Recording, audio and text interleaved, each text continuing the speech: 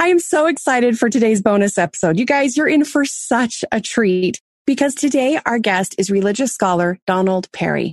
Now, for those of you who listen to this podcast often, you know that I quote him a lot. And that's because, in my opinion, he has truly paid the price to become a Hebrew expert and a master scriptorian. And recently he wrote a book titled 175 Temple Symbols and Their Meanings. So I wanted to ask him questions about temple symbols and how they deepen our understanding of Jesus Christ. Because if you're like me and you're really missing the temple, today's episode is the temple fix. It's the day where we can finally maybe kind of get back as we talk about the symbolism in the temple and what it means to us and how it points us towards Jesus Christ. And I just want to do a little side note that we're not going to talk about anything inappropriate. This will be a very sacred space as we talk about temple symbols, but it will all be within the correct context that we're allowed to talk about temples. And it will come from scripture and from quotes from prophets and apostles, and then from all of the work that Don Parry has done to write this book. It's going to be really fun. Welcome to the Sunday on Monday Study Group, a Deseret Bookshelf Plus original brought to you by LDS Living. Today's episode is going to be a little bit different because we only have one guest, and this is our bonus episode. So there won't be any segments. We're just going to go to a Q&A style, questions and answers for this episode. So I'm going to introduce you to Donald Parry. Hello, how are you? Good. Thank you very much, Tammy. We're so excited to have you on our podcast. It's a privilege. It's an opportunity. Thank you. Have you already taught today? Because you're in a shirt and tie. You look very nice. I'm teaching a class on ancient temples in about 2 hours from now. And I dress the part. Yes, you do. I'm here at BYU, and I teach a class on ancient temples. Can I just come and sit in, or do I have to pay tuition? No, come. We'll pay you to come. Yeah, I think I might. That sounds so cool. Well, Don, here's things we first want to know, because I just want to know about your life. So can you tell us a little bit about where you grew up, what your life was like as a kid, where you're from, all that fun stuff? I grew up in a small town in Idaho called Melba, like Melba Toast. Yeah. It's near Boise. It's a farm town. And I grew up learning to love potatoes. For sure. In all their forms, in all their iterations, right? Absolutely. What's your favorite potato dish? Hash browns. In fact, I'm famous for making hash browns for my wife and children. That's awesome. Do you like them extra crunchy or just sort of soft? I like them crunchy. Yeah, me too. How about a hash brown casserole? Absolutely. Oh, yeah, nothing better. Delicious. How many siblings are in your family?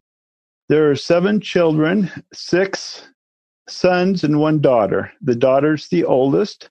I'm in the middle. Right in the middle. Middle child. Yes. Okay. My father owned a supermarket, and I worked in the store. I went to seminary. I love seminary. When I was a youth, I collected church books and read them. And really, really loved reading the gospel. Do you remember the first book you got? Probably the 3-volume work, Doctrines of Salvation by Joseph Fielding Smith. I still have the set. Oh, that's wonderful. And I have many more now, more books. Wow. That says a lot about you as a young kid, that's the book you read. I think that's pretty incredible. My parents taught me to love the gospel. My parents were true, wonderful, faithful members of the Church of Jesus Christ of Latter-day Saints. They taught me to love going to the temple, to pray, to read the scriptures. In fact, my father was my seminary teacher. Oh my goodness. Okay, so then, Don, when you graduated from high school, what was your plan? What did you want to do when you grew up? When I graduated from high school, I went to Rick's College. And my plan was to go on a mission as soon as I was of age. And to prepare for my mission, I took 3 religion classes per semester at Rick's College. And the religion teacher said, "Why are you doing this? You only need 1." And I said, "I need to prepare myself." So after your freshman year, did you serve a mission? I did. Tell me about that. I went to the temple as soon as I could, as soon as I was permitted to. I went through the Idaho Falls Temple. When I went through, My parents were 5 hours away in Melba, and I went through and I called them later that night. That's long before cell phones. And I said, Mom and Dad, guess what? I went through the temple. And there was a pause. I was expecting them to be happy. Then Mom said, why didn't you invite us? I'd forgotten that that's what I should do. But then but you asked me where I went on my mission. It was the Liverpool, England mission. Incredible. Wow. I'm curious which prophet sent you on your mission. President Joseph Fielding Smith. Very cool. Do you still have your mission call? Yes, I still do. And I have his signature. We were required to carry with us a document saying we were ordained missionaries. And I have his signature, and I still have that document. So was it really significant to you having read his books and now having him be the one that signed your mission paper and your certificate to preach? It was very, very powerful. He taught me so much about the gospel and the doctrines of the gospel. And those books are so powerful. I mean, for me, the things that I have learned from them, as I've studied some of those, I think, wow, does anyone else know this? Because there's things in there I'm thinking, these are great books. So that's neat. I love that story. Okay, so after you came home from your mission, tell us what happened. I met my wife in a grocery store. And it was a cold meeting for both of us, not cold as in emotionally cold. It was cold as in we never met. I don't know if you want details or not. So I do. I think it's awesome. Was it the grocery store your family owned? No, this is one in Provo. I was attending BYU. Okay. It was called Carson's Market at the time. And she was just this gorgeous, wonderful angel on earth and standing looking at an apple pie can mix. And I walked up to her and I said, are you going to make me an apple pie?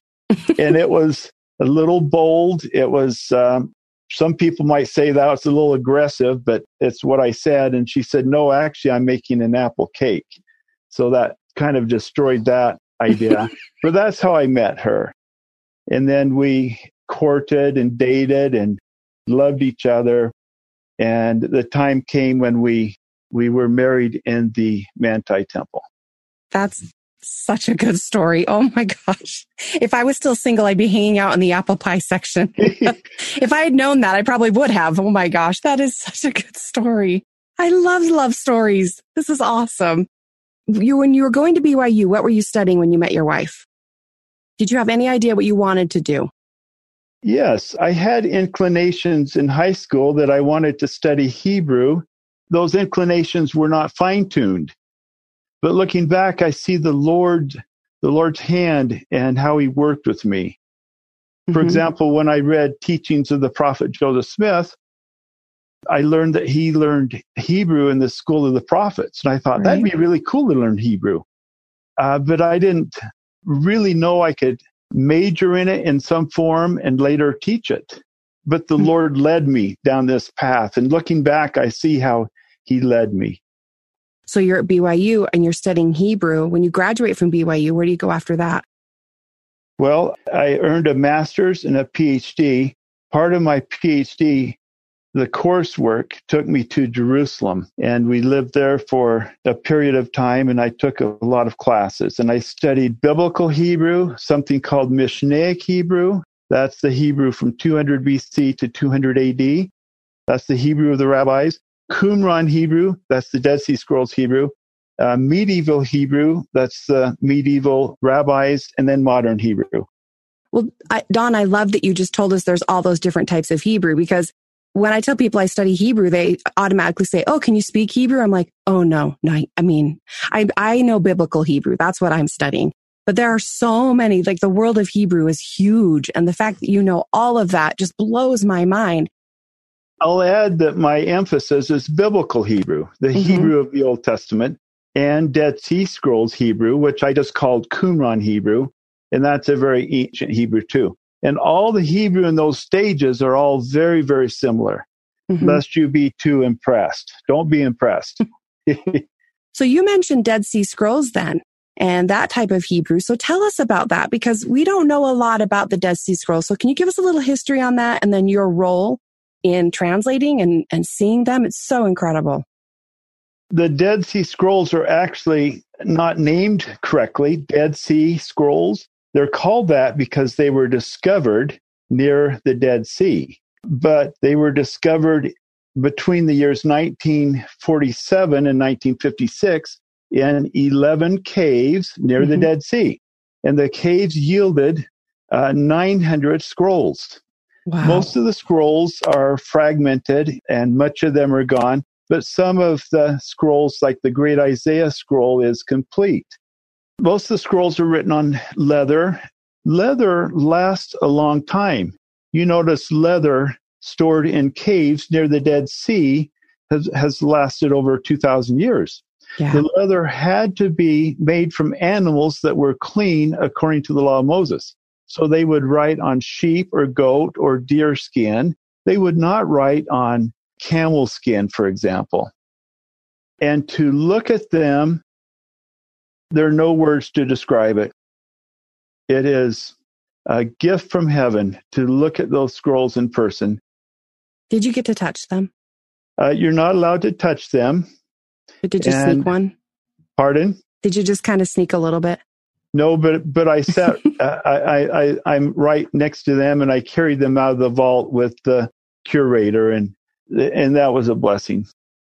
Wow! So tell me what was written on those scrolls.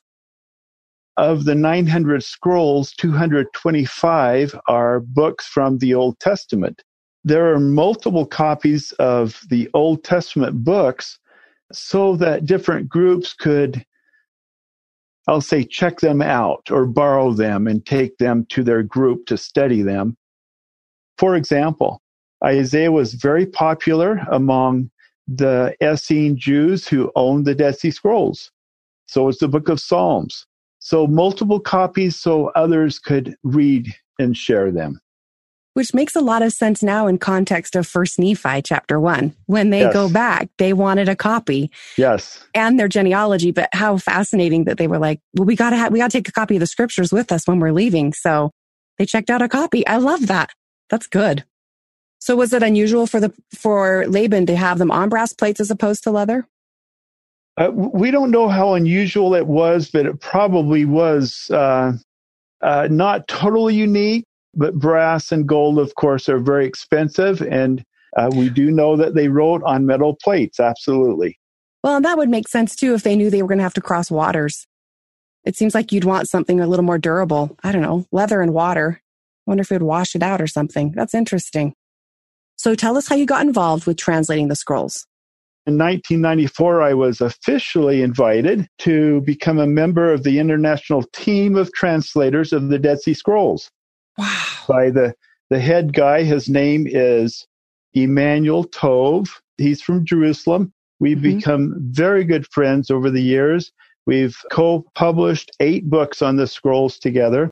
But I have to quickly add, it's nothing because of me. It's all the work of the Lord. It's all the hand of the Lord.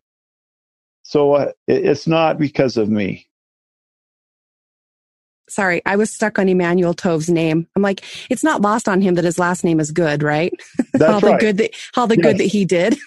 Yes, his name in Hebrew means good. Yeah, Tove. I think that's Good so point. cool. Very good. But how did you specifically get invited? How did Emmanuel know you? I was in Jerusalem at the time. He invited me to his office. There's no reason it wasn't because I had special credentials. I did have a PhD, and that was my area of focus, but I cannot emphasize it's the Lord's hand. I'm wondering, was there one moment for you as you were translating him that you just had this, I mean, for lack of a better word, just a spiritual experience where you thought, this is it? Many, many moments. I just published a book, another book on the scrolls, on the Isaiah Dead Sea Scrolls. It's a 500-page book. I published it with E.J. Brill from Leiden, the Netherlands. And I look at every aspect of the Dead Sea Scrolls book of Isaiah, and insight after insight. It's just a huge blessing. And this Isaiah scroll is 23 feet, 6 inches long. It contains all 66 chapters of Isaiah, Of course, back then they didn't have chapters, they didn't have verses, they didn't even put vowels with the Hebrew characters, as you know, Tammy. Are there significant differences between the Isaiah we have today and the Isaiah in the Dead Sea Scrolls? There are some differences. Most of them we would call orthographic. That means spelling. And by that, I mean, if you look at the word gray, Gray, and gray, Grey, those are two different spellings of the word gray. So there are some orthographic spelling differences. There are some true textual variants that are significant. I would say maybe 50 total. Wow, that's pretty good. I do have one more question, though, about the Dead Sea Scrolls when you were doing it. What is one thing you learned from translating them that surprised you? One thing we learned from the text is that there are indeed a few textual variants in the Bible. I would not say there were too many. Overall, the Old Testament came forth in very excellent shape and excellent condition. I've got to quickly add, there's a verse in Nephi that talks about the Jews bringing forth the Bible. And it says, have we thanked them? Have you thanked the Jews for bringing forth the Bible to us? They were magnificent custodians of the scriptures.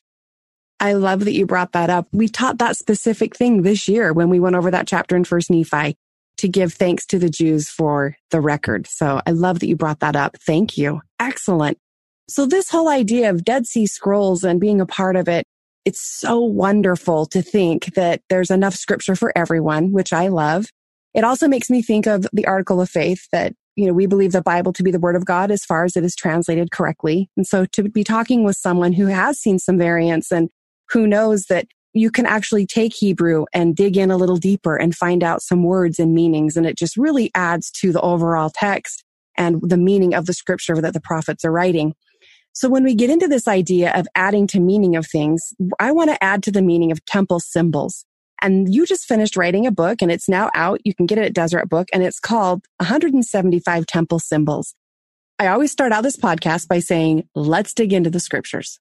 Today, we're going to dig into the temple symbols. So I want to know this, Brother Parry, what prompted you to write 175 temple symbols?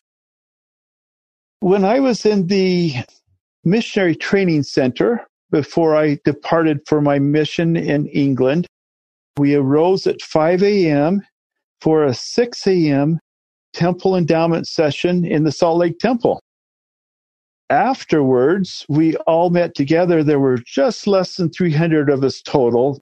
And President Harold B. Lee came and spoke to us about the temple. Wow. And he let us, we were in the temple, and he permitted us to ask questions.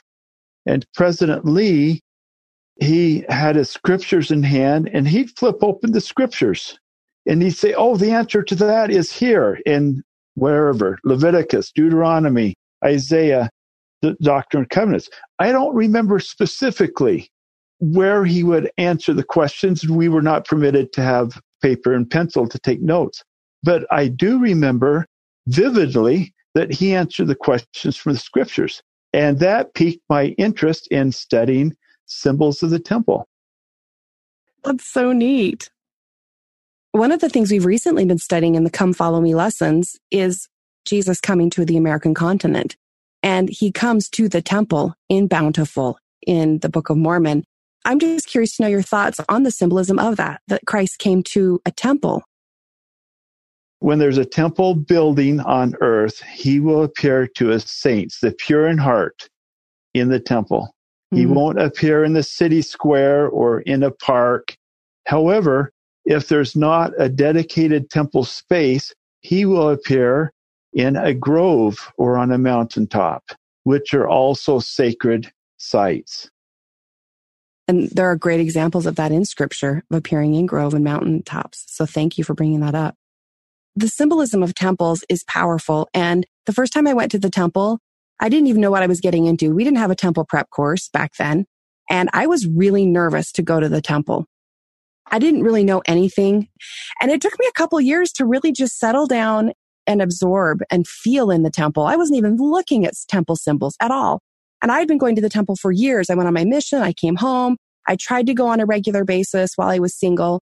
And I can remember the first time a temple symbol actually stood out to me was well into my 30s. I mean, I had been going to the temple for many, many years. And I can remember I had been preparing to teach an institute lesson. And I was reading the book Temples and Cosmos by Hugh Nibley. And I remember what really stood out to me was his chapter on squares and circles. The timing of it was interesting because truly that next day, I actually ended up going to the Bountiful Temple in Utah. And as I was sitting there, I looked around and there are squares and circles everywhere, even in their planters. Outside of the temple, it's a square planter with a circle inside holding a tree. And so if you want to know more about that, you should go read Temples and Cosmos because it tells you why a square and why a circle is so important. In fact, one of your chapters is you tell us about the importance of a square and a circle in the temple. So can you tell us a little bit about that? This is our temple fix, and I'm so excited to talk about temples with you. Thank you. Let me mention circles. And let me be clear on this. Some circles found on temple architecture or patterns in carpets or on the walls, exterior or interior or on the windows are decorative. But some, in my view, are meant to represent something sacred. And a circle represents eternity because it has no beginning and no end. I get that primarily from the prophet Joseph Smith, who at one point, I'm going from memory here, showed his wedding ring and said it has no beginning and no end, just as eternity. But there are scriptures, several really fun scriptures that pertain to the circle and endless one and so on. Perfect. What about the square? The square also has some very sacred meaning and very sacred places. One thing I can mention that's very public, and that is at a baptism. The person conducting the baptism raises his right arm to the square. This has symbolic meaning, and I won't go into that meaning right now, but it has great symbolism. We also raise our arm to sustain people, sustain our prophet, and sustain other church leaders. And I wanted to mention also the squared circle. Some scholars have studied squaring the circle in a ritual sense. We see that with the 12 oxen in the Solomonic temple. It's not his temple, but we call it the Temple of Solomon. It's the Lord's temple. But we see 12 oxen. 3 of each oxen are facing the cardinal directions, east, west, north, and south, and they're forming a square. But notice the oxen are looking outward, and then on their back is this large body of water. It's so large they call it in Hebrew a yam, or an ocean or a sea. And there very sacred rituals were conducted, but the 12 oxen represent the 12 tribes of Israel. I think I put that in my book, and whenever I write things in the book, I use scriptural prophets or latter-day prophets and apostles to give me support. If I do not, it's my opinion. If you disagree with the opinion, just throw it out. That's fine. But please don't disagree with what the prophets say. But that idea of the squared circle is found in the font. And we have the same thing in our fonts now. There's so many things to say, but we don't have time. No, sorry. I love that. I love it. I love it. I probably said too much already. Well, I don't know. Maybe people just hear it. For me, my mind's swirling because I'm like, yes, I know why the oxen. Okay, I'm just going to say really quick. When he said yam, I knew what it meant. I'm like, excellent. That's the sea. Oh my gosh. This is such a great moment in my life. Excellent. Good job, Tammy. Well, Don, I will say this is kind of neat because what I like about your book is what you just said. You do support everything with scripture and quotes. And just like Harold B. Lee did for you, you patterned it beautifully. So what I want to do, I just want to jump in to some of my favorite chapters or topics in your book and just get a little more from you about it and maybe help our listeners to get excited about this book and get excited about the temple. That's really the goal for them to, when they go to the temple, to look for these signs and these symbols. So the first one that stood out to me is the Alpha and Omega. Tell us a little bit about that and then the parallel to it in Hebrew, because I think that's pretty powerful. Alpha and Omega are Greek letters of the alphabet. In English, it would be like A and Z.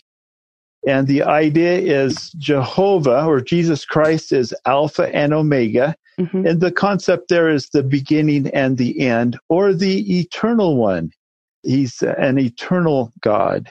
So that's the main concept there. And that's neat because that symbol is on the Salt Lake Temple. I am Alpha and Omega. And yes. So just the idea of being the beginning and the end is beautiful. Then you go into, I really like this on page 45, and there's quite a few pages, 45 through 53.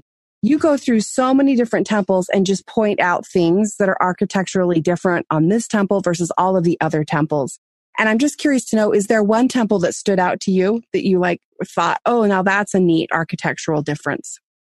When I conducted this study, I just found it fascinating. And I think this is a very important part of my book. And I've had people tell me, thank you for pointing that out. I never realized that. Now, to answer your question, the Meridian, Idaho temple, that's close to where I was raised. They have the Idaho state flower, the syringa, which is a motif of that temple. They also have many mountains featured inside in the murals. But number one in my mind is the Salt Lake Temple with all of its symbols of sunstones and moonstones and earthstones and stars and clouds with rays coming, and the spires. The three spires on the east are a little higher than the three spires on the west. All of these have very important symbolism. Why are the spires? Why are three higher and three lower? What's the symbolism of that? The three higher spires represent the Melchizedek priesthood presidency, and the three lower are the Aaronic priesthood. So the Melchizedek priesthood has a grander power, as we know. Neat. I did not know that. That's so cool. And in your book, I did appreciate how the Idaho Falls Temple, you said that the architecture, John Fetzer Sr., he was inspired to design the temple to reflect his idea of the ancient Nephite temple. And I did not know that. And I've been to that temple a couple of times. One other thing on this item is I could not put all 100 plus temples in that section. So they're representative. Oh, that's interesting. So there's definitely more. I want you to tell us a little bit or teach us about the Ark of the Covenant and the mercy seat. We've made reference to that in one of our episodes, the idea of the mercy seat being about compassion and just the beauty of it. And so you spend 2 pages telling us about the Ark of the Covenant. Teach us about that.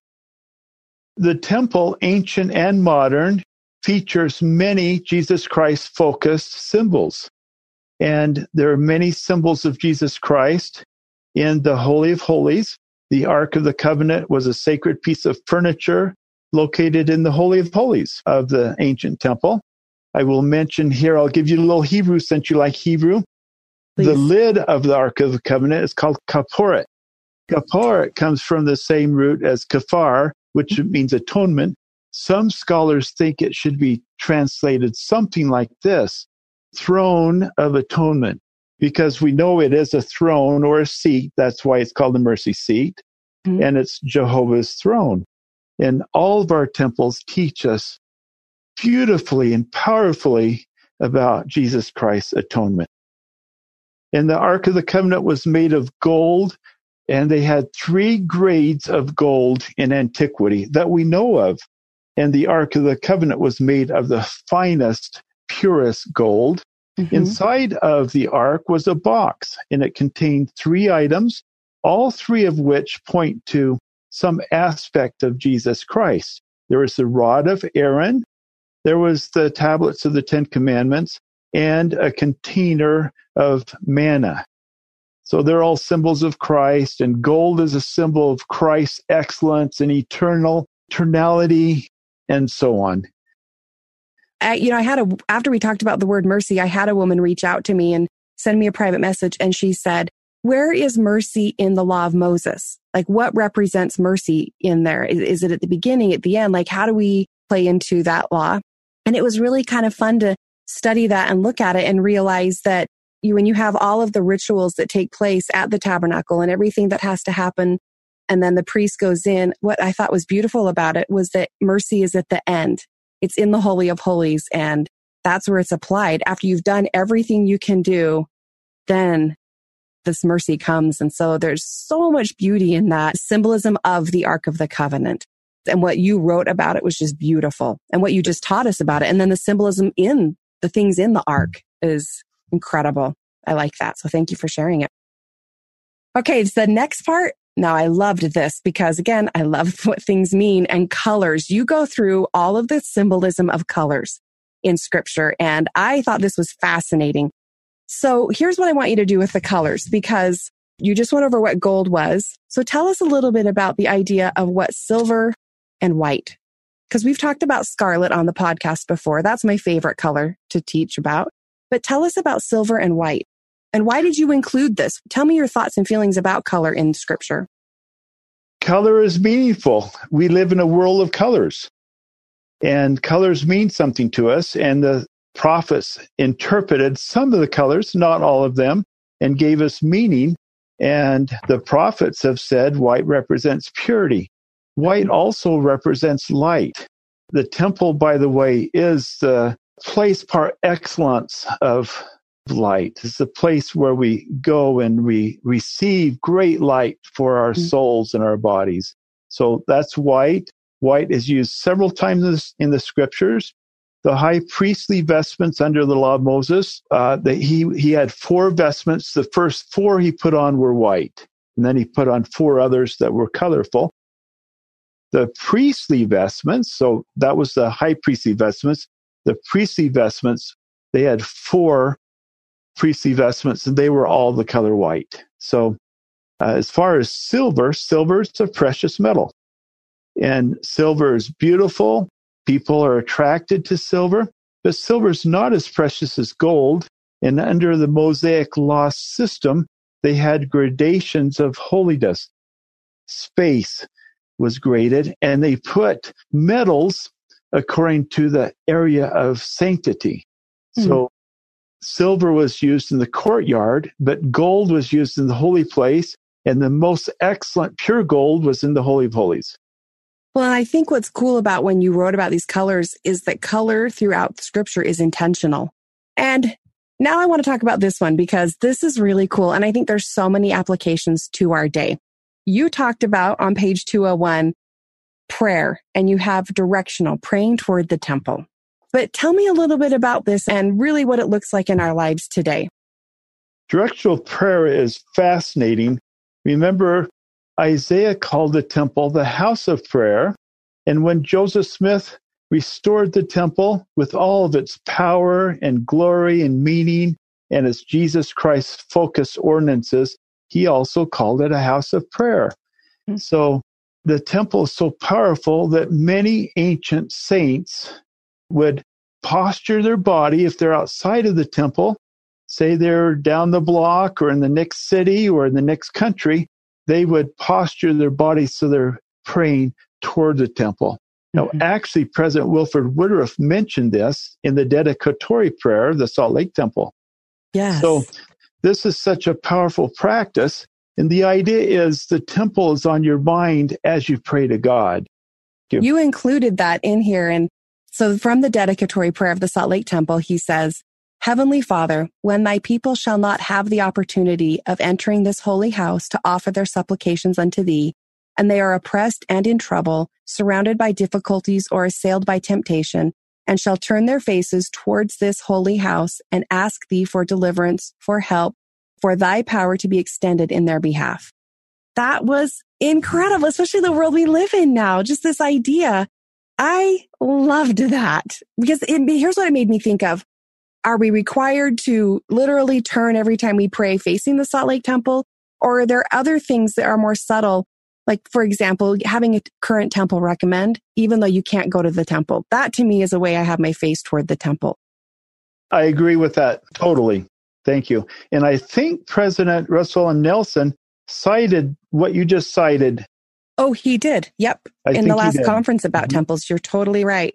Now, the temple's so powerful in the lives of the ancients. And now, even now, many religious Jews pray toward Jerusalem where the temple was. And many of the synagogues are architecturally oriented so that when the Jews are praying in the synagogue, they're facing Jerusalem. Mm-hmm. And then Islam also has a directional prayer toward Mecca. You probably know that too. Well, it goes back to one of my favorite stories about Lot, in which way he was facing, and facing toward the temple would have saved a lot of heartache, I think. And so I just love that you included that in your book. I really appreciate your stating that having a temple recommend is very proper interpretation of facing the temple, having your heart temple-centric. The other thing I really thought was neat, and continuing with this idea, was you talked about gestures of approach. So tell me what that is, because that was a new term, and I thought we've got to go over that. The gestures of approach, you notice that ritual, anciently and modern, contains many gestures. In the Old Testament, they had a series of gestures that would build upon each one. They come from the Lord, and they start with the anointing and washing ritual and the clothing ritual and the law sacrifice. Anciently, they would sacrifice animals according to God's prescriptions and commandments. Those are all rituals that would prepare you to get closer and closer to the temple and hence to God. And you have offering of incense and the rituals in the Holy of Holies. Oh, I love that. So then in modern day, we teach our youth a gesture of approach. And the idea behind this is pretty powerful. And that's the gesture of when they go and do baptisms for the dead, right? What are they asked to do? Notice to attend the temple, the youth are asked to be living a clean life and striving to keep God's commandments, to enter the temple.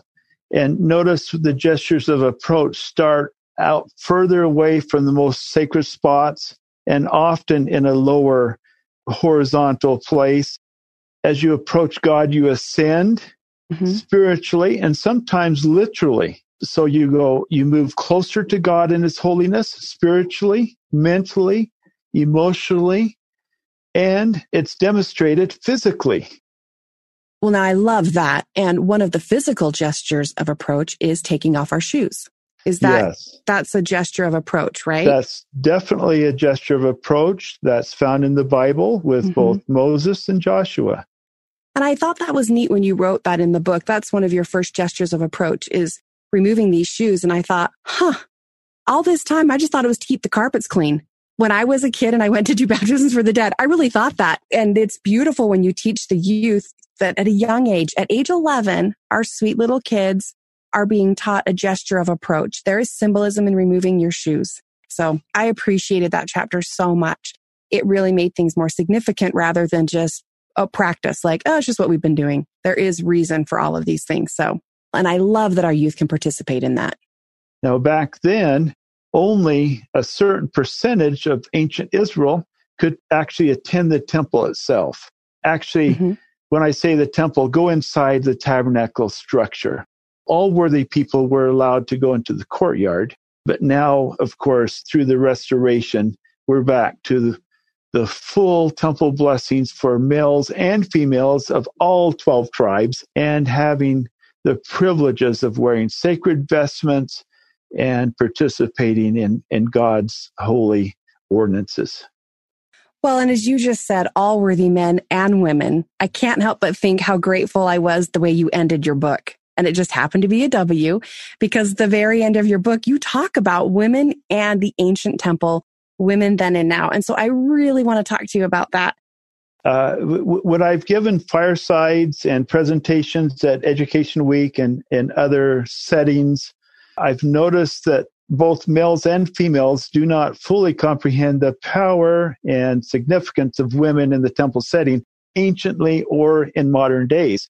And of course, we cannot speak of modern days other than what our prophets and apostles have said. So I thought, I need to make sure this is clear to men and women so they'll see how powerful the sisters are in the temple setting, anciently and modern. And I have a section on Mary, the mother of Jesus, and Hannah and Anna. And I have a section on Eve and how important she is. And then sisters in the modern world. Mary, the mother of Jesus, her obedience to going to the temple helped Jesus frame his who he was and what he was supposed to do and the great atonement. That was teaching through example. And I'm sure she taught him through the word, through the Holy Ghost, and reading scriptures with him. But taking him to the temple regularly helped Jesus learn. I think what I love the most about the way you ended this book was when you were talking about how women were able to participate and worship with men in this ancient tabernacle. So tell me your thoughts on how men and women were able to worship anciently together, and then today how we're able to do that. The greatest scriptural text on this question is 1 Samuel chapter 1. And this chapter features Hannah. She has the greatest character zone. That's how we say it. She's the most important character in that chapter. And Hannah, we know from this chapter and other texts that Hannah and the families could go into the temple together to worship together, walk up near the altar of sacrifice, move about the courtyard. This is true in our day. Sisters and brothers get to go to the temple. President Russell M. Nelson made a magnificent statement on this, and I include it in the book about how sisters and brothers worship, and they're both invited to go to the celestial room at the same time. There's no hierarchy. It's not men first. It's sisters and brothers together get to worship together and love the Lord and go to the celestial room, which is God's living room, and which symbolizes the temple in heaven or the celestial kingdom. Absolutely. It's beautiful. In this last chapter, you cite 13 different things about Israelite women, and all of them were so incredible. I think the one that stood out to me the most, though, was that women could be a Nazirite. I had no idea. So that one blew my mind, that a woman could be a Nazirite. That was very cool. And do you know what a Nazirite is? Under the law of Moses, it's a female or male who wants extra spiritual experiences, especially connected with God in the temple. It separates them and sets them apart from the rest of the community and the world. And they have to shave their head. They have a vow of food that they're only allowed to partake of. Is that right? Yes, they have a vow. We learn that particularly from the Dead Sea Scrolls book of 1 Samuel, chapter 1, and the prophet Samuel, the little boy Samuel.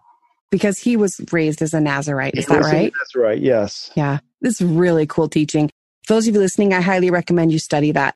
That's on page 274. Is there anything specific about the book that you want to share? Yes. Okay, so here's a very important concept that I think sometimes we forget.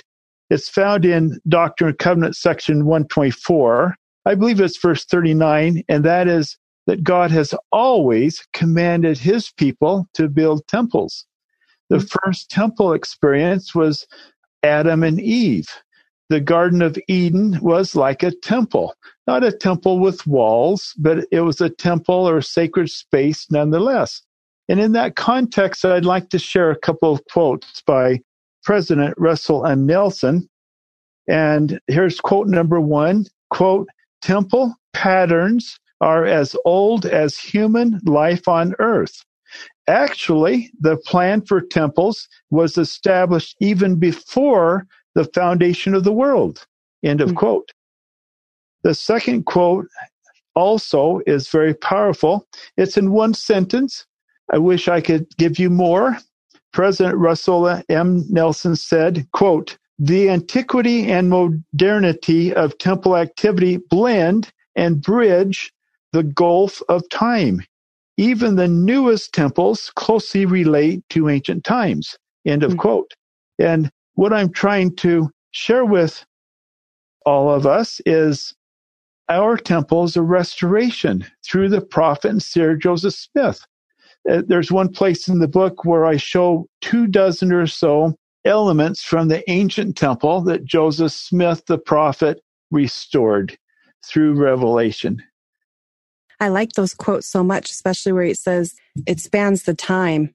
It's interesting because a lot of people think that maybe the temple's a modern thing. It's something that Joseph just decided to build or do. And we know it's in the, in the scriptures, but what I like is how you just brought up that the Lord has always commanded his people to build the temple, always.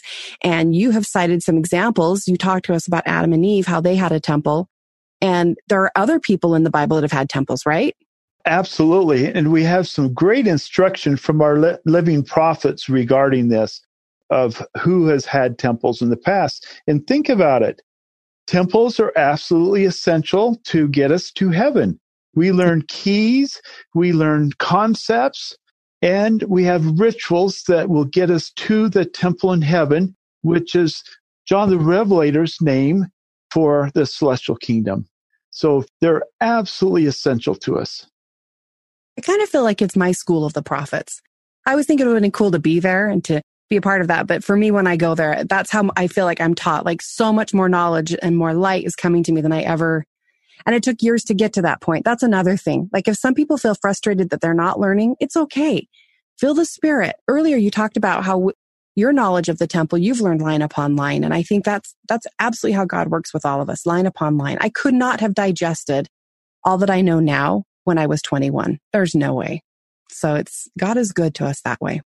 I really have loved learning line upon line in the temple. And it's been a journey from my first experience in the Idaho Falls Temple until now. And I'm reminded of a statement that President David O. McKay said to President Boyd K. Packer. After completing an endowment session, President McKay remarked, quote, "I think I'm beginning to understand it," end of quote. I find this to be remarkable that even our prophet, after decades of faithful temple attendance, was still gaining understanding of the temple. And that's the power of the temple. The temple is just so powerful with the knowledge and understanding and light. And it's an endowment of light, and we continue to learn and gain knowledge. Well, thank you so much, Don. I appreciate this conversation. So my last question for you, Brother Parry, is why do you believe, after all these years, why do you believe that it's true? For me, it's not belief. It's I know without a doubt. I have no doubt. It's because of the power of the Holy Ghost. I cannot deny that power. His whispering, it's true. This is true. When I first went through the temple, I didn't comprehend very much, but I knew through the Holy Ghost, this is God's work. This is his holy house. So the power of the temple is there because of Jesus Christ and his atonement. We can become eternal families because of the atonement. It's through that power that we are sealed. Wow. Amen. I will absolutely amen that. Thank you for sharing that. Thank you so much. That's the end of our podcast. This has been such a delightful day for me and one that I will truly never forget. And thank you for paying the price. It's changed my life. And I think a lot of people who've studied your writings, it has changed their lives as well. It's just powerful. So thank you for all that you've done. And it's been a lot of work. I know that. At least, I know that because it took me a year to learn the alphabet. So I can only imagine all the years you've been studying and how much time and effort you've put into that. So thank you. The Sunday on Monday study group is a Deseret Bookshelf Plus original brought to you by LDS Living. It's written and hosted by me, Tammy Uzelak Hall, and today my guest was Donald Parry. You can see a picture of him and read more about him at ldsliving.com/Sunday on Monday. Our podcast is produced by Katie Lambert and Erica Free. It is recorded and mixed by Mix at 6 Studios, and our executive producer is Aaron Hallstrom. Thanks for being here, everyone. We'll see you next week. And remember to look towards and look forward to the temple. And some of the symbolism, I'm going to get that word. And some of the symbolism is obvious. And some of the symbolism is obvious and some of it isn't. And so today we're going to dig into some of that symbolism. Wow, we say that word a lot. Sorry. I'm just not realizing that. Okay.